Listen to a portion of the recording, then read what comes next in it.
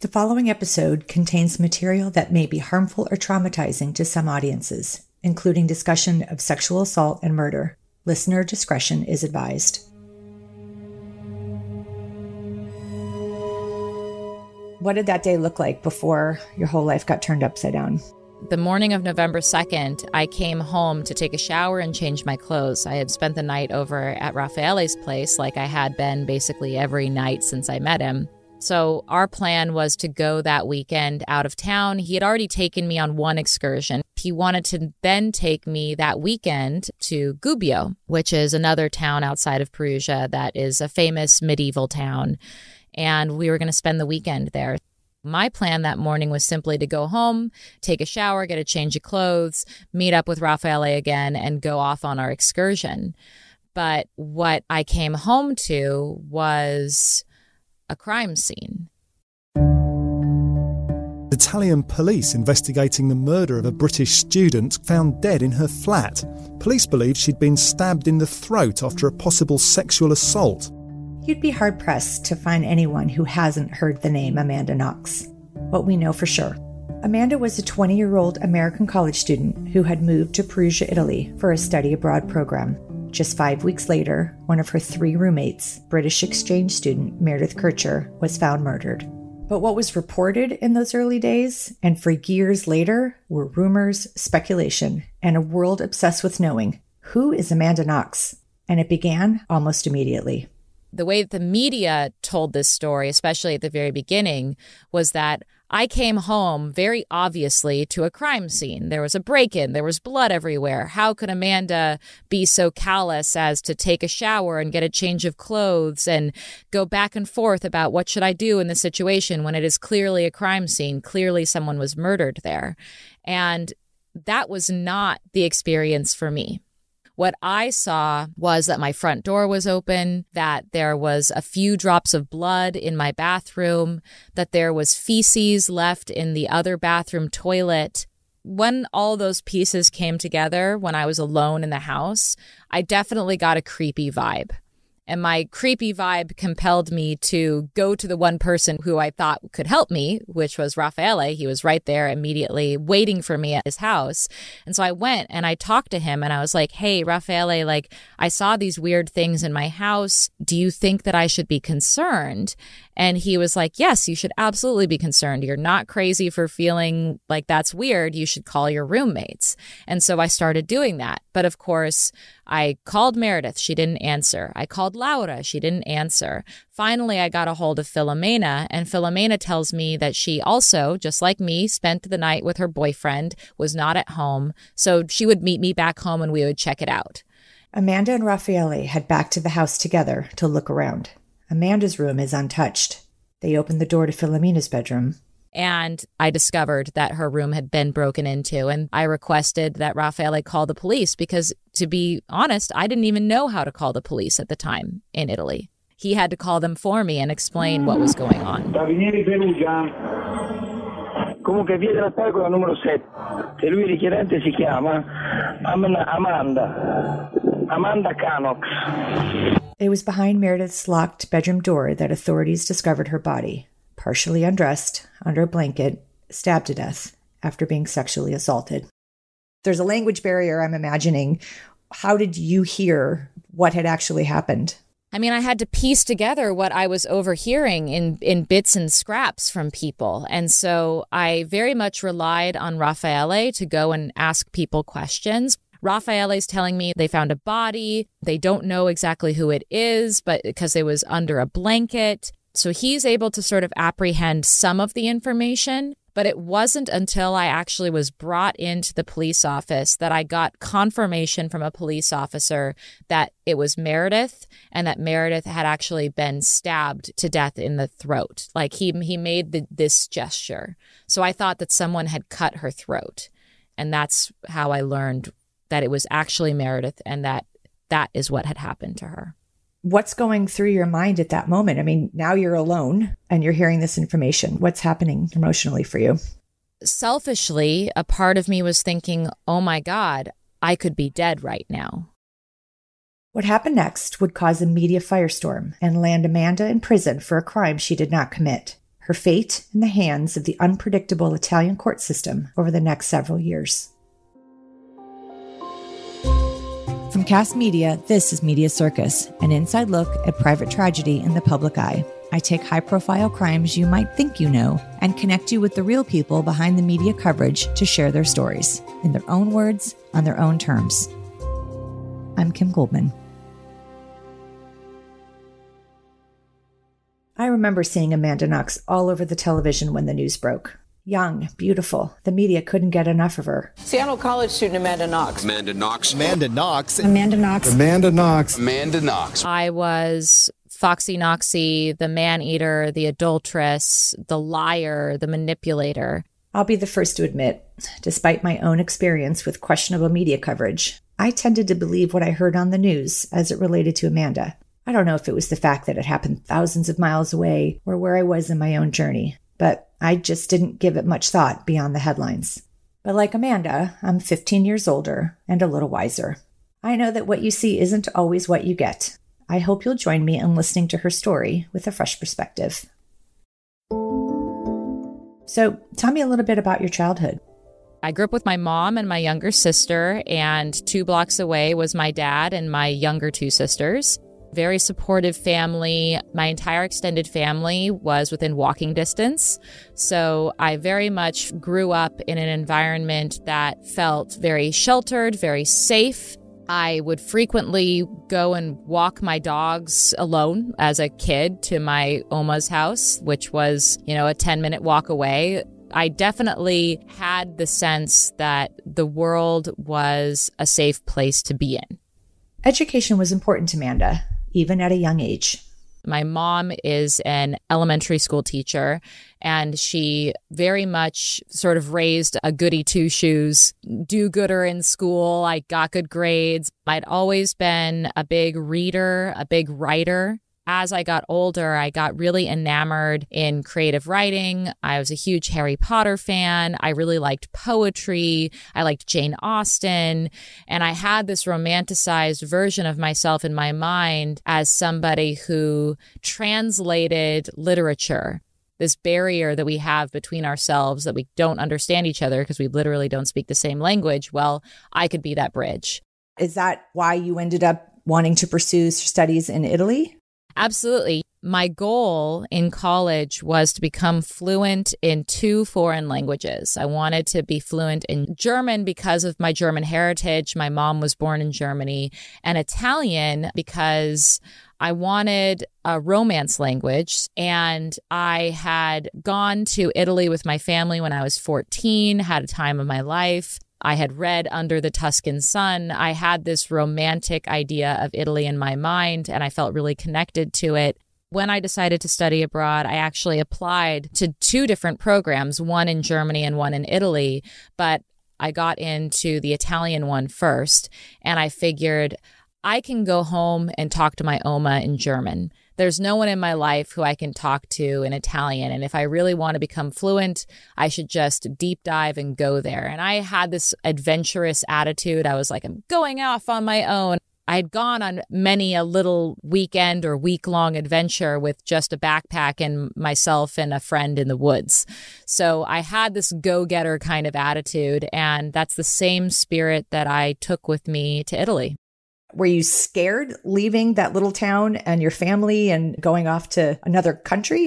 No. And I think that speaks to how much I was sheltered because I was not familiar with how scary the world can be and how vulnerable you can be when you're alone.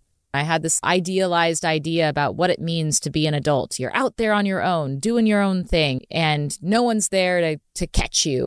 You're invincible. Yeah, exactly. I was a 20-year-old. I was invincible. I had everything going for me. I had a plan. I had done 3 jobs so that I could save up money and I could pay for rent while I was abroad. I thought that I was prepared for anything. And I honestly was not anticipating really anything going wrong. So are you excited to go live in Italy? Fucking yeah! Amanda arrived in Perugia, Italy in September 2007, ready to begin a new chapter. Those first 5 or 6 weeks that I was there was some of the best time of my life. I found a place to live with 3 other young women. I was just a hop skip away from my university where I was taking really cool classes and learning about Dante and Roberto Benigni. And I was having my espresso in between classes. I was teaching guitar to a girl from Kazakhstan. It was super awesome. Amanda fit right into her new life and her new sisterhood. Laura and Filomena were older than us, and they were Italian, and they had been friends for a long time, so they were a little bit closer to each other. Both of them were law interns, and Laura especially came across to me as this very empowered young woman. I kind of looked up to her. Filomena was very nice. I remember being really struck by how in the afternoons, Laura and Filomena would come home from work and like turn on the soap opera on TV, make some food, and then take a nap. And I was like, yeah, this is the way to live. Siesta in the middle of the day. This makes sense to me. Meredith and I had more in common than Laura and Filomena. We were both studying abroad. We were both closer in age. She was a year older than me. We both had similar rhythms. We had similar interests. She was going to school to study journalism. She was interested in politics potentially. We had similar interests. And what was interesting to me was growing up, I'm the oldest of 4 sisters. In this space, I was the youngest of a 4 sisterhood. And I definitely looked up to and sought sort of guidance from the other women who I was living with and socializing with. We would go out dancing together. We would have dinner together, and we would do grocery shopping together. We were close for people who didn't know each other for that long. But it wasn't long before a young Italian man caught her eye. Raffaele Sollecito. Yeah, Raffaele Sollecito I met when Meredith and I went to a little 4-person string quartet kind of classical concert happening at my university. She had to leave early at intermission to go and meet up with friends of hers. And in her spot came and sat down this young man who had not been able to find a seat. He had come a little bit late, and so he was standing in the back of the room, and he came and took Meredith's seat. He definitely struck me from the get-go as somebody who had a very different energy than the other guys that I had met in Perugia. He was very sweet, even a little timid. He asked for my phone number. He asked if he could meet up with me, and I told him that I was working that night at the local bar. I wasn't even really a waitress because I didn't speak good enough Italian at the time to take people's orders. I was more of the person who like gave out flyers and invited people to come into this bar and to frequent the bar. So I was like, I'm going to actually be working tonight, but if you want to come by the bar, like I'll meet you there and maybe we can hang out a little bit when I'm done with work.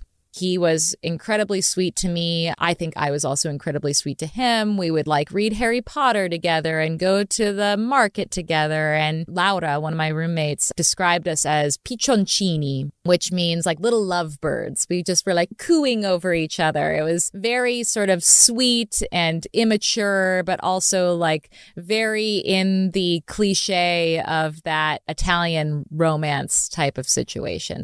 I don't think I ever understood that it was such a short period of time that the two of you were together. Yeah, a lot of people misunderstood that because talk about stories and talk about media circuses. The way that the story was presented was that here I am, this femme fatale dominatrix figure, and he's my, love puppet, love slave, as if we've had this dynamic where he just does whatever I say and has been in my clutches in this significant way, when in fact, we knew each other for only 5 days before Meredith was murdered.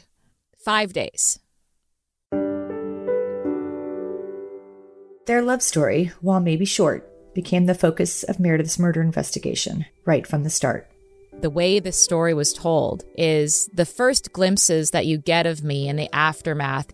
There's this image of me outside of my house where Raffaele is sort of holding me and he gives me a few kisses. And meanwhile, like if you just pan over to the side, you see my other roommate, Filomena. She's standing there in hysterics, crying, wailing. And here I am sort of meekly being held by my boyfriend. And a lot of people are noticing, well, how come Amanda's reaction to this situation is so different? And I think people don't realize that Philomena and I had very, very different information, even in the immediacy of discovering the crime scene, because Philomena was there when the cops broke down Meredith's door. She saw inside Meredith's bedroom where Meredith had been raped and murdered. There was blood everywhere. There was Meredith's body. It was clearly a horrific crime scene, and Philomena saw right into it. I did not. And as soon as that crime scene was discovered, suddenly everyone was yelling in Italian very quickly. And so Philomena, who was fluent in Italian, understood what everyone was saying. I, who was not fluent in Italian, did not. And so I had way less information and way less of an understanding of what was happening in that moment when so much of the world's judgment basically took Philomena and me and said, who looks like someone who's really shocked and horrified that their roommate was murdered? Philomena does, but Amanda does not. So clearly Amanda knew something. Clearly Amanda had something to do with it. It just goes to show how so much context and information is lost when a narrative starts being built before the storytellers have all the information. And it was quite the narrative. There were photographs of her kissing her boyfriend. There was a referendum that she was not grieving properly. Why did you have to go to the police station so early? I mean, when did you know that you were a suspect? At the very beginning, anyone and everyone who knew Meredith was asked to come to the police station to answer questions. And they weren't interrogations. I was treated just like everyone else in the sense that we were all asked to come to the police station. We were all asked to give our fingerprints. We were all asked to tell everything we knew about the last time we had seen Meredith and who we knew. Like, it wasn't just me. And so at no point did I feel like I was being singled out. If anything, the only thing that made me feel a little bit like the police were focusing extra on me was what had a very reasonable explanation. The cops told me that because I was the one who lived with Meredith and I was the one who was closest to her in age and I was the one who had most in common with her, and because I was the one who came home and discovered the crime scene, I was their most important witness. That's what the police told me for days. And so when they asked me to come in to answer questions and talk to them and look at pictures and come back to the crime scene and look through things with them, they always explicitly told me it was because I was a very important witness for them. I was never told by them that I was a suspect. So I would imagine you're trusting this process and there's no reason for you to question the procedures. Yeah, absolutely. At no point did I ever think that the police and I were not working together and on the same side. And do you remember when that changed? It became very clear, my final interrogation. So to be clear, I was being interrogated or questioned for 5 days. I think I was questioned for 53 hours. Over 8 hours a day, I was experiencing questioning. And very often what was really frustrating about that questioning is I would be questioned over and over about the same things. A part of it was because there were different police officers who were asking me these questions. And so it seemed like, well, this person already asked me that question, but sure, I'll answer those same questions for you. It was a team of detectives who were all like flooding into this case because of how much international media pressure was on it. So here I was just being passed around by the various detectives answering their same questions over and over and over again. And what I discovered in that final interrogation, they didn't even call me in, they called Raffaele in. And because I was afraid to be home alone, I went with him and I was sitting in the police office doing my homework, waiting for him to be done being questioned. They brought me in for questioning since I was there, and they proceeded to become very upset with me. At first, they seemed upset because they were like, Amanda, you're not telling us everything you know. And I was like, no, I absolutely am telling you everything I know. And they were like, well, how about the fact that the boys who lived downstairs from you are growing marijuana? Didn't you know about that? And I was like, actually, I didn't know about that. I knew that Meredith was going downstairs to like water some plants or something, but I didn't know that they were like growing marijuana downstairs. I'm sorry. Yes, we did smoke marijuana, and I didn't immediately admit that. So I'm sorry. And they sort of made me feel like because I did not admit to them from the get-go that we smoked joints in the house, that I was somehow not being fully honest with them. And so they pushed me and said, well, is there anything else that you're keeping from me? And then that became a question of, well, is there anything that you actually don't remember? Like maybe what's happening and the reason why we don't feel satisfied with your answers is because you don't actually remember everything. This escalated, like it became not just questioning, but yelling, and at a certain point hitting, being clearly told that I was being an obstruction, that I was not helping, that I was hurting, that I needed to come forward with what I really knew. I mean, I was threatened. I was told that if I didn't cooperate, I would never see my family again. Throughout Amanda's 5 days of interrogation, Italian authorities used something called the Reed technique, a notorious and controversial interview and interrogation method created in the 1950s by psychologist, polygraph expert, and former Chicago police officer John E. Reed. The big takeaway of the Reed technique is that it is incredibly effective at soliciting confessions from guilty people and innocent people alike. And that's the problem with it. Some of the main tools of the Reed technique is, first of all, lying. Police lie to you about what they know, what evidence they have. Even if that person is innocent and has an alibi, if your fingerprints are at a crime scene, even a reasonable person has been known to say, fine, I did it, in the hopes of getting a lenient sentence when they feel like there's no way that they could get out of a situation. Like, I have no idea how my fingerprints got there, but how do I grapple with that? No one's going to believe me. I guess I have to say I did it. Other people are compelled and convinced by police officers that what they think they know to be true is wrong. They're just straight up gaslit. Side note, 30% of the people exonerated by DNA in the United States falsely confessed to crimes they didn't commit. A few years ago, one of the biggest consulting groups responsible for training law enforcement officers throughout the United States announced that it would no longer use the Reed technique, expressing that the technique poses far too great a risk, according to innocenceproject.org.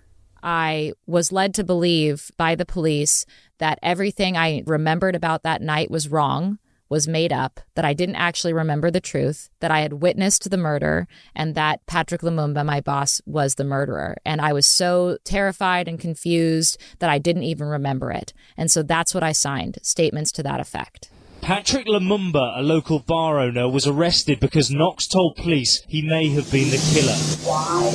I was stressed, I was scared, it was after long hours, it was in the middle of the night, I was innocent, and they were telling me that I was guilty. And then that same day I recanted them, but also that's not part of the narrative that ends up going out there, because they pursued a case against me despite the fact that I recanted and despite the fact that the Supreme Court in Italy found that my interrogation violated my human rights. And so they go off to arrest my boss. They arrest me and Raffaele, all the while never telling me that I'm a suspect, all the while insisting that I'm an important witness, that I'm being taken to a holding place for my own protection, and that it'll only be a few days. And lo and behold, it isn't until I'm brought before a judge, like a day or two later, that I'm actually finally told, you are a suspect in the murder of Meredith Kircher. How do you plea? While Amanda was being questioned, reports were being released focusing on what was said to be odd behavior, including cartwheels and splits. Very bizarre behavior from Amanda Knox after the murder of her roommate, cartwheeling in the police station. I was not doing cartwheels. I did do the splits. I was stretching. I've spent long hours sitting on hard benches and hard chairs, and being the sort of yoga Pacific Northwest girl that I was absolutely doing yoga and stretching.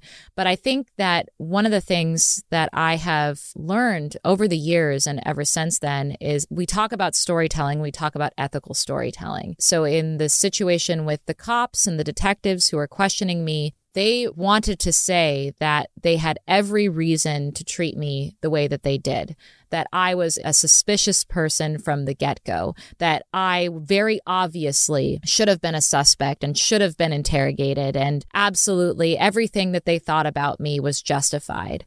The reports didn't stop. But Amanda had no idea her face was plastered in the media around the world. When I was arrested, I was immediately sent to prison and I was completely isolated. I had no access to the outside world. I had no access to the television, to the newspapers. I was completely and utterly isolated. And it wasn't until my mom was finally allowed to see me after several days in prison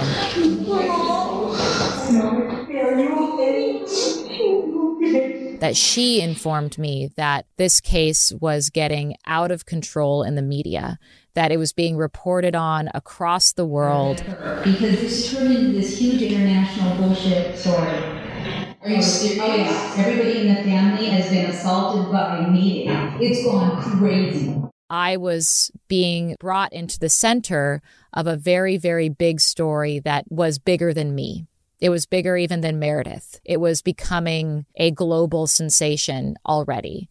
Even when there was a break in the case, Police arrested Rudy Hermanguede of the Ivory Coast. The focus continued on Amanda. I felt that the story of Foxy Knoxy came first. And they call this tunnel vision. And this doesn't just happen in media. This happens in the prosecution. It's one of the main causes of wrongful conviction is that detectives or prosecutors will get the idea of who's guilty in their mind, and then they will look for evidence to confirm that. They don't look with an open mind towards all the evidence, and very often they overlook exonerating evidence. And instead they go, oh, well, you know, Amanda had a facial tic over here. I'm going to interpret that as evidence of her guilt.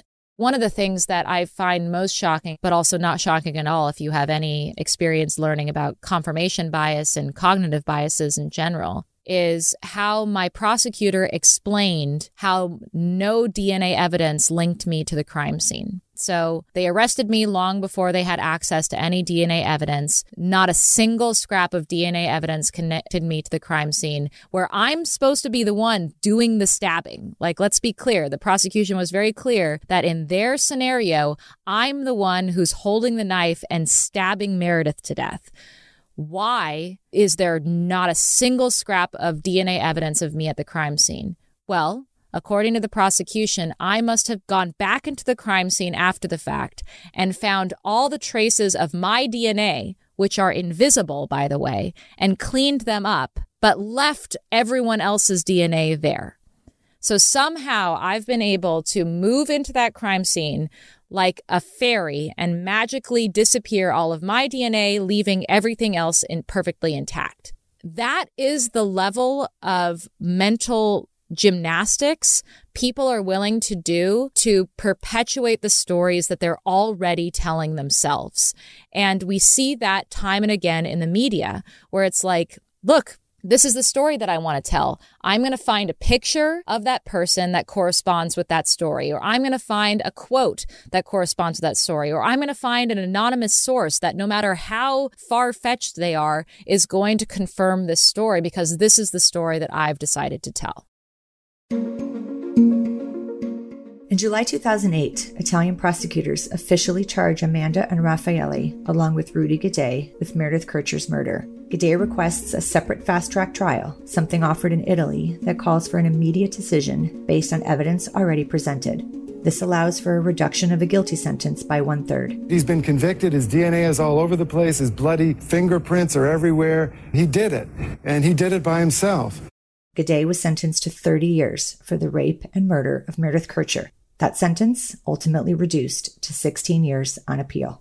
While Amanda waited for her trial. After 14 months, at last, Amanda Knox is on trial for the murder of the girl she called a friend. Casually dressed and looking relaxed. This is where her fate will be decided. The prosecution says its theory that Knox and her former boyfriend murdered Meredith Kircher in a sex game gone wrong is rock solid. It has everything to do with saving the career of a very powerful prosecutor who himself is under indictment. They found the real killer, and instead of being able to admit his mistake, the police spent an entire year collecting evidence to try to prove that Amanda Knox was somehow connected with this actual killer. Almost a year after testimony began. It's all come down to this. Outside the courthouse, the world awaits. Frenzied journalists from around the globe, all counting down the moments until Amanda Knox's fate is revealed. Amanda is at the courthouse and will be brought into the courtroom shortly, where she will hear the verdict read. This court declares Knox, Amanda Marie, and Sollecito Raphael guilty. The court sentences Knox to 26 years in prison and Sollecito to 25 years. Breaking news, American Amanda Knox convicted in Italy tonight of killing her roommate. The jury deliberated for 11 hours before finding Knox guilty of murder. But then came the appeals. More testimony, more discussion over DNA, more speculation. The convicted killer, Amanda Knox, was back in court today. They called her Foxy Knoxy. Looked a little more pale today, skinnier than had been in the past. Maybe could use hair and makeup, but I guess you don't get that in jail. Amanda Knox hopes she is spending her final days in this country. For 4 years, her only outside world has been the half-hour drive up the hill into town. In an unexpected plea to the court, Knox delivered a tear-filled declaration of innocence. Non ho mai aspettato di trovarmi qui. Almost 2 years after being found guilty, the verdict was overturned. Raffaele Sollecito and Amanda Knox were free. And breaking news tonight, Amanda Knox finally home. That was the plane carrying her and her family. This is actually a live picture now in a crush of media and well-wishers are waiting for her at the Seattle-Tacoma airport. There she is, there she is, there she is. Thank you to everyone who's believed in me, who's defended me, who's supported my family. Thank you for being there for me. But hang on, it's not over. The Italian Supreme Court rules that Knox and Sollecito should stand trial again. Facing their third trial for the 2007 murder of British student Meredith Kercher.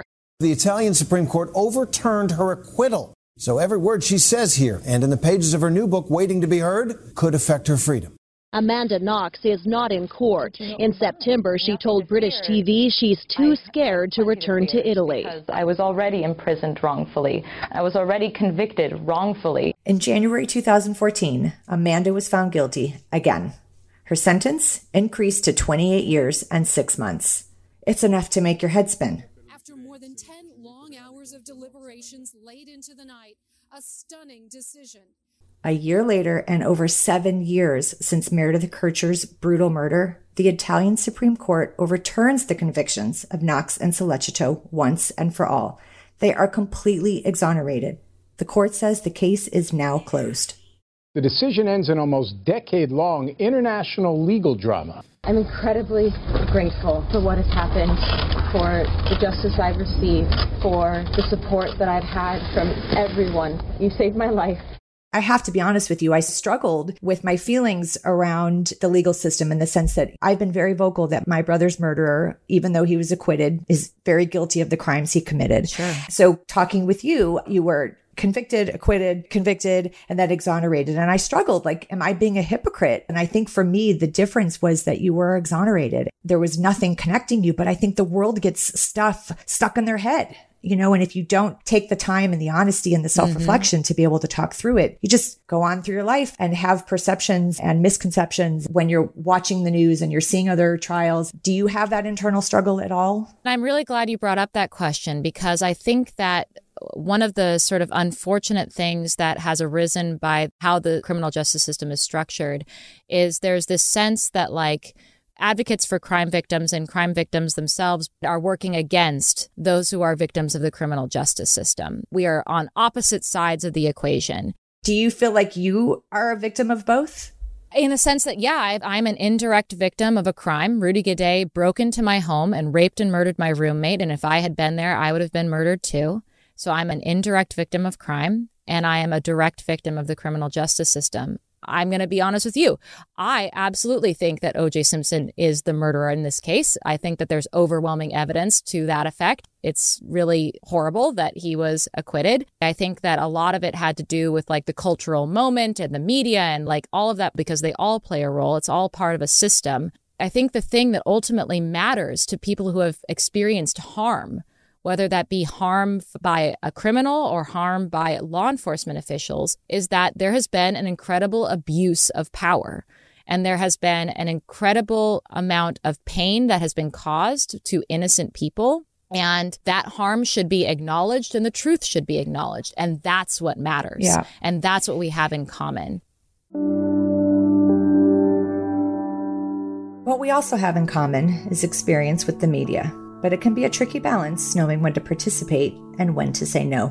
When do you jump into the fray? When do you decide, okay, this one, I can't let this one go, because you are exposing yourself every time.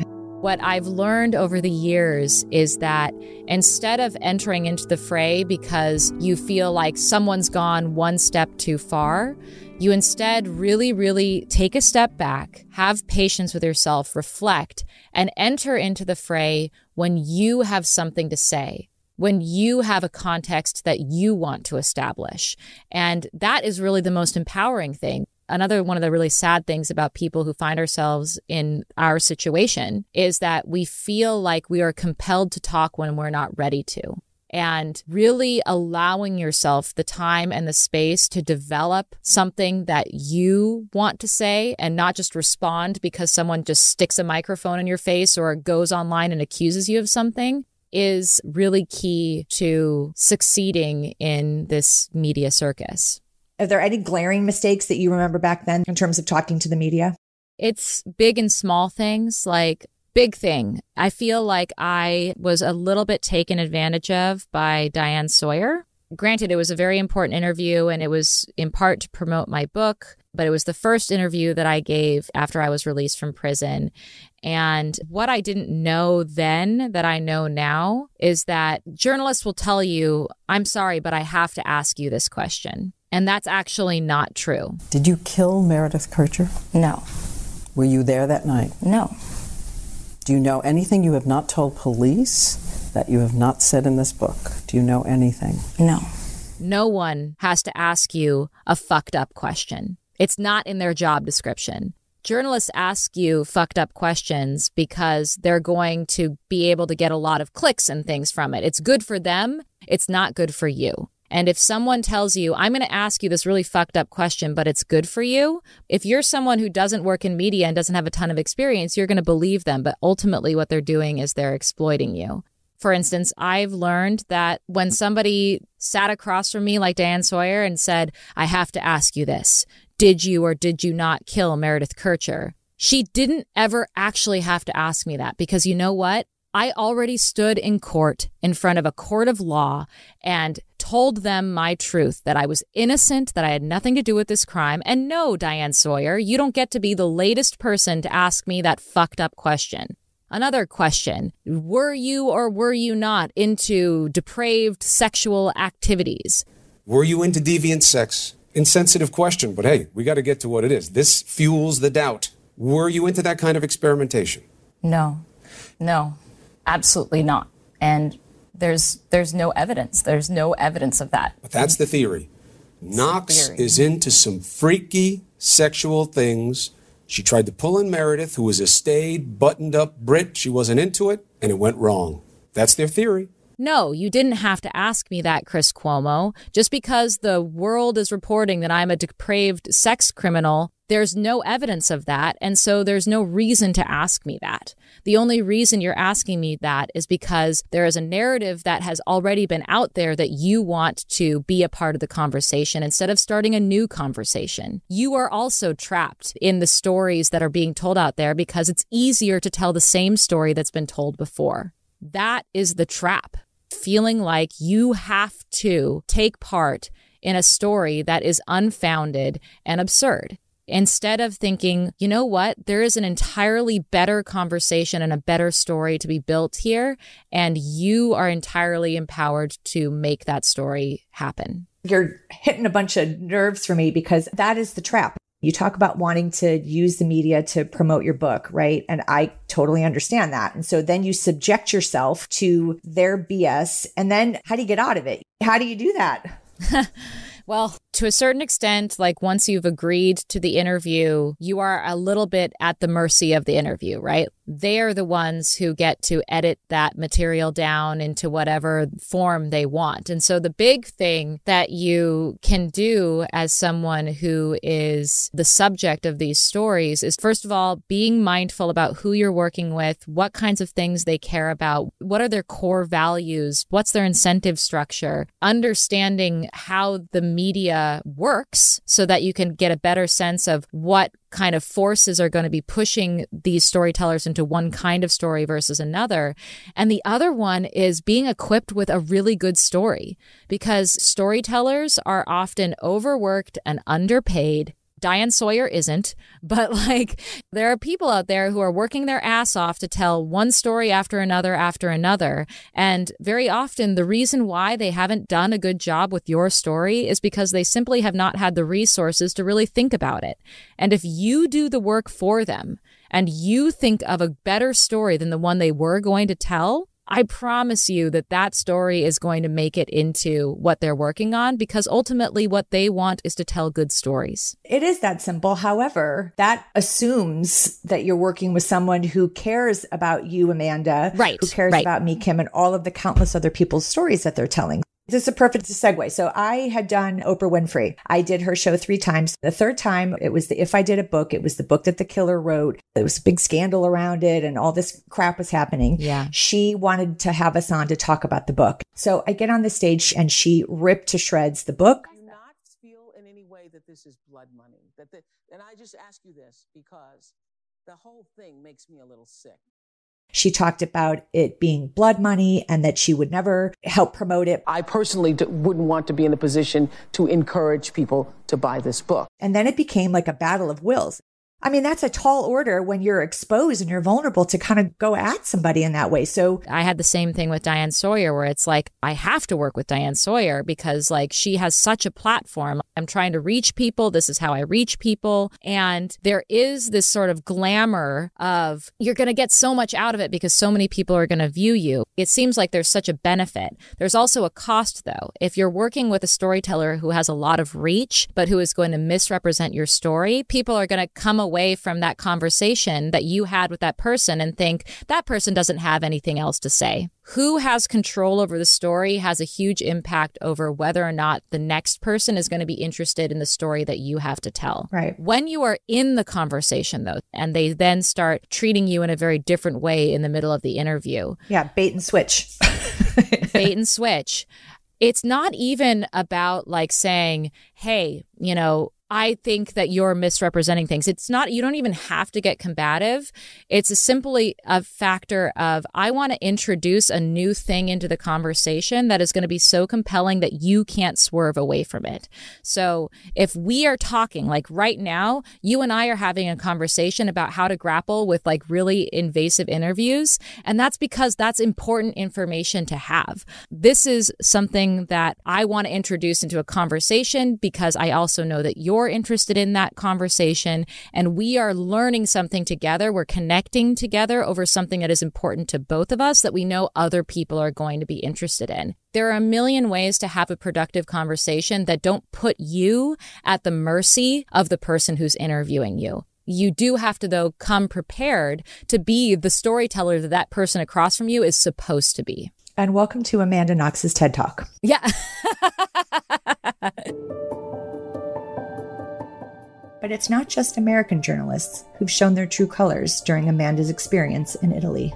One of the key journalists who covered this case for British newspapers, he talks about how it was the greatest time of his life in his career because he was getting front page after front page with his scandalous headlines. He didn't barely have to do any work. All he had to do was show up at the police office and gather whatever speculative bullshit he could get and just turn it around. Basically, before the verdict even came down, he wrote 2 articles, one in which I was found guilty and one in which I was found innocent, with all the details, like Amanda cries and this is how her family reacted, just totally made up, just so that his article could be the first article to be published after the verdict was put out. So writing his whole journalistic reporting the news article, inventing his own news before it came out, the wrong article was the one that was published first. And that's how we found out that he was even doing this, just making up shit, wanting to be the first one out there. What was his incentive structure?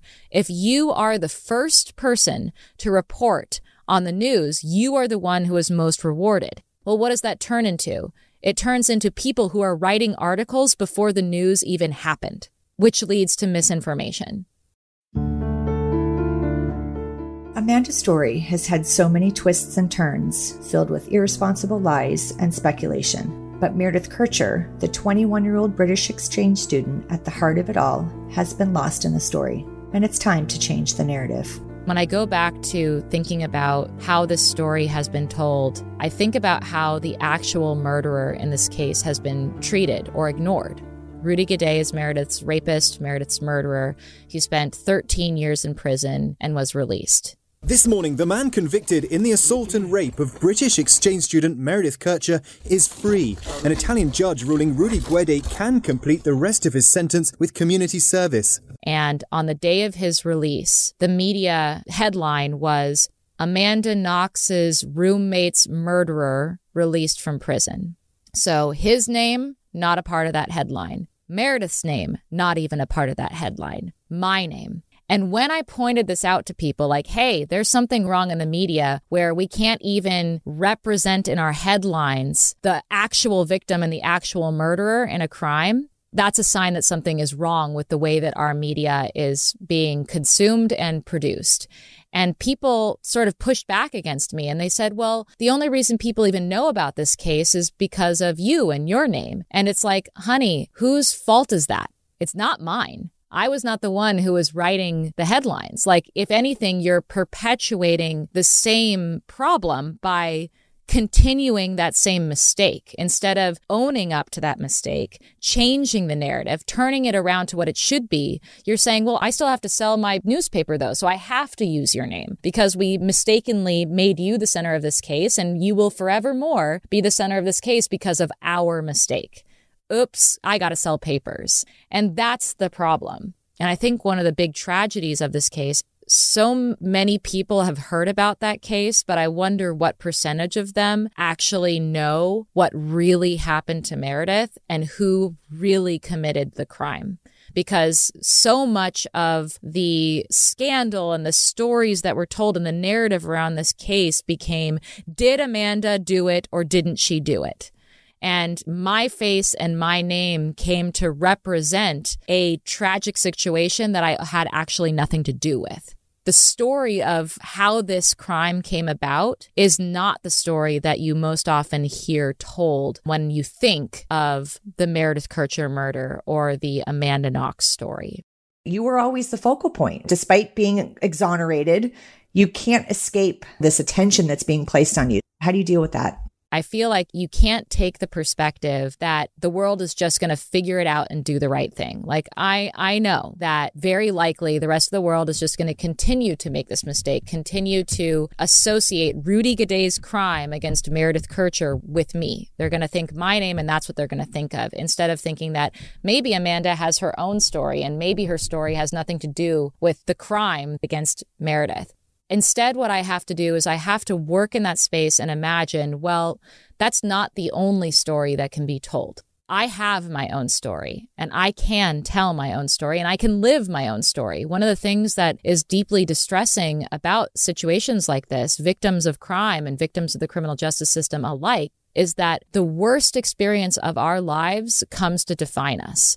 And we feel a little bit stuck, trapped in the worst moment of our lives, because that's the thing that people think of when they think of us. And we're naive if we pretend that that's not actually the case. Like, people talk to me about this. We're talking to me about this. The advice that I give people is that, yes, it is absolutely true that other people have been owning your story for a really long time. But that doesn't mean that you can't own your story and that you can't tell a different story. And in the process, you may not replace the story that came before, but you can turn that story even on its head, given the new information that you have openly given to the world. And so it does require a little bit of vulnerability. I think we're both on the same page here. We've both been victims of people taking the worst experience of our lives and turning it into their own media circus, into their own morality tale where everyone fits into neat little boxes. They have their roles in that play, and the meaning that one can derive from it is reserved for them until we reclaim it for ourselves. Amanda uses her voice for ethical storytelling on her own podcast, Labyrinths, which she co-hosts along with her husband. I'm Amanda Knox. And I'm Christopher Robinson. And this is Labyrinths. And she shares her story to help others also wrongfully convicted through her work with the Innocence Project. Organizations that have formed over the years who are dedicated specifically to helping people prove their innocence if they have not had a chance to prove it before. It's incredible to be a part of it. I have found that in the community of wrongfully convicted people here in the United States, who, if I walk into a room with them, I know that I don't have to explain anything to them because they know, they get it, they've been through it. There is nothing but love and understanding in a room full of other exonerees. My mission with Media Circus is to help open minds and hearts so that we can have the courage to hear victim stories in a new way and to consider how we define who a victim is. Along that journey, my own mind and heart has been opened. Thank you for that, Amanda. To follow Amanda's work, visit knoxrobinson.com. Media Circus is a Cast original podcast, executive produced and hosted by me, Kim Goldman, produced by Jackie McDougall. Harper Carlton is our associate producer.